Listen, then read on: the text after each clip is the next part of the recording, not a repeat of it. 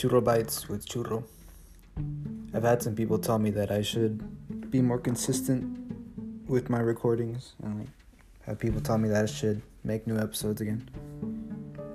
That kind of does make me happy, because it feels like people actually listen to this. I think as of right now, there's 8 listeners, but that's my fault since I'm not posting on a regular schedule or whatever. It's not that I don't have the ideas, it's just, I don't know. I get home and I'm thinking about other stuff. And I've been playing a lot of Monster Hunter lately, so there's that too. But today I want to talk about The Room. I made an episode before called The Room, but that was more about my mental state. I guess the visualization of my mental state. This one is actually about Silent Hill: The Room. First, let me explain the reference, I guess. Silent Hill: The Room is a Silent Hill game for the PlayStation 2. It was made around 2004, 2006, something like that. Earlier than now. And the premise of it is that this dude wakes up from a dream. He lives alone. He's 28 or something, and he lives alone in this room, in this apartment. And he had this really bad nightmare, and when he woke up, his room was locked from the inside, and he has no way to communicate with the outside world. And he's basically he's locked in, and he keeps having consistently bad nightmares, and he's trying to figure out how to bust himself out, because the door, the only exit's padlocked, and the windows are sealed shut. And eventually weird stuff starts happening in his house.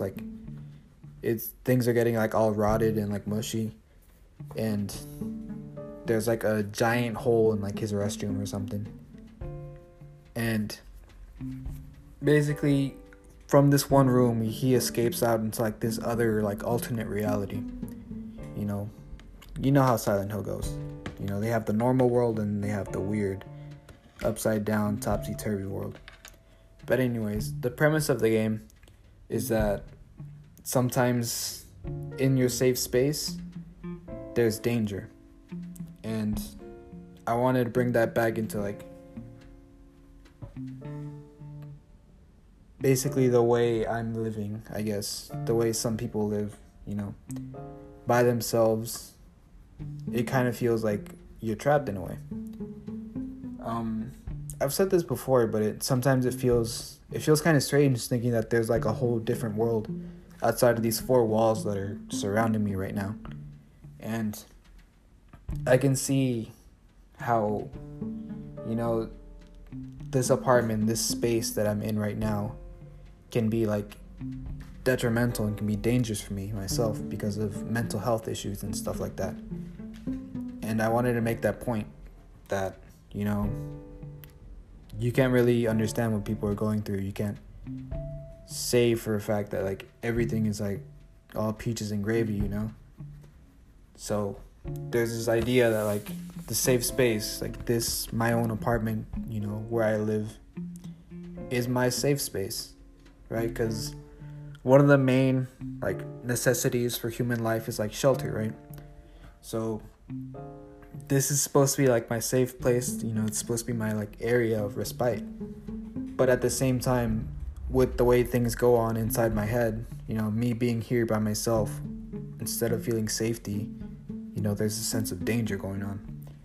But that's also something I have to work on. And I was thinking, in a lot of ways, a lot of people feel that, you have your room. If you still live with your parents, you have your room. If you live by yourself, you feel what I feel. But, I was starting to think, what can I do myself? What can I do? What can other people do to alleviate that?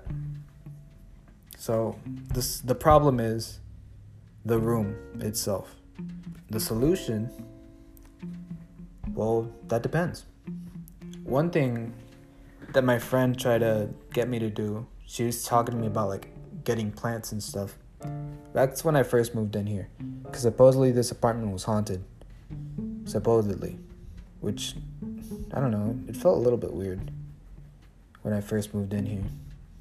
I remember it being like super cold just randomly, and I'm getting off topic, but yeah, decoration is a big part of making your space into something more than just four walls. Like my room, I have a whole bunch of posters. I have artworks that I've gotten commissioned. I have art from other friends, and that much color in contrast to like the walls that are white kind of makes the place lively. And the lighting, I have a lamp, but I also have a LED light that I put on sometimes. That helps. I guess that's it for the furniture though, because I have my TV and then I play games on that. And I have my board. I have a board up with just pictures of my friends and stuff like that. Stuff that make the space, they say like make a house into a home, right? That's one thing you can do. Another thing, it's like people get pets sometimes, just to fill the space. I feel like that would help me a lot, but to be honest, I probably can't even afford one. I would like to get a cat, but I think I'm allergic to cats, because every time I'm near one, like my eyes start to get itchy. And then a dog. I don't know. I like dogs, but at the same time, it's like they're very high maintenance, and I'm kind of lazy. And I had to raise dogs like before. They weren't even my dogs too. It's just because my brother and my sister were irresponsible with theirs. So I was the one that was always taking care of them and cleaning up after them and feeding them. It was a lot of work. But yeah, that's another thing. Another thing that would help, so to speak, is like companionship. And, that's probably the one that's most difficult right now. Because, we're still, at the time of the recording, we're still under like quarantine, so to speak. Here in Texas, it's a joke. But yeah, I guess having people around, not necessarily always in a romantic way, but having people around makes the space more lively. It's a thing you can feel. Like you can feel whenever someone's around, you feel extra like warmth and stuff, and not just like physically, but it's a way to occupy space, so to speak. Like there's a difference. I feel a very big difference whenever I'm speaking by myself here on the podcast versus whenever I have somebody else on. Like, yeah, sometimes it's a little bit awkward, but I don't know, it just feels better. It feels right. Because it's a lot easier to speak, and sometimes whenever you're thinking about something, somebody says something that's different, but it also works into the way that you think. So, you build off of each other and stuff like that. People are there to support you. That's the main thing. Having somebody around to support you and stuff like that feels nice. It takes it from being like a cell to being like a bunk. But yeah, I think that's pretty much the easiest things you could do to try to occupy a space like this.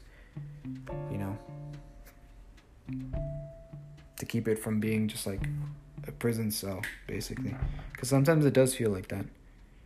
But most of the time we can't help that either, because right now there is like a lot of rain outside. Well, it's cleared up now, but there's like a lot of water, so I don't really want to drive. And then it's like, where would I go? What would I do? So it's better for me to try to build something here, try to make this space enjoyable for me to stay in, because I spend most of my time here anyway. So it's up to you. What can you do yourself right now? You don't have to like spend a lot of money to like make a space livable, but what can you do right now to make it better? What can you do to make the space yours? It's your space. It should reflect on what you want to be and who you are, so to speak. Not to get too deep into it. You don't have to make your your house into like a studio or something. But, you know, just try to keep it light. Try to keep it, I don't know, light a candle or something, you know.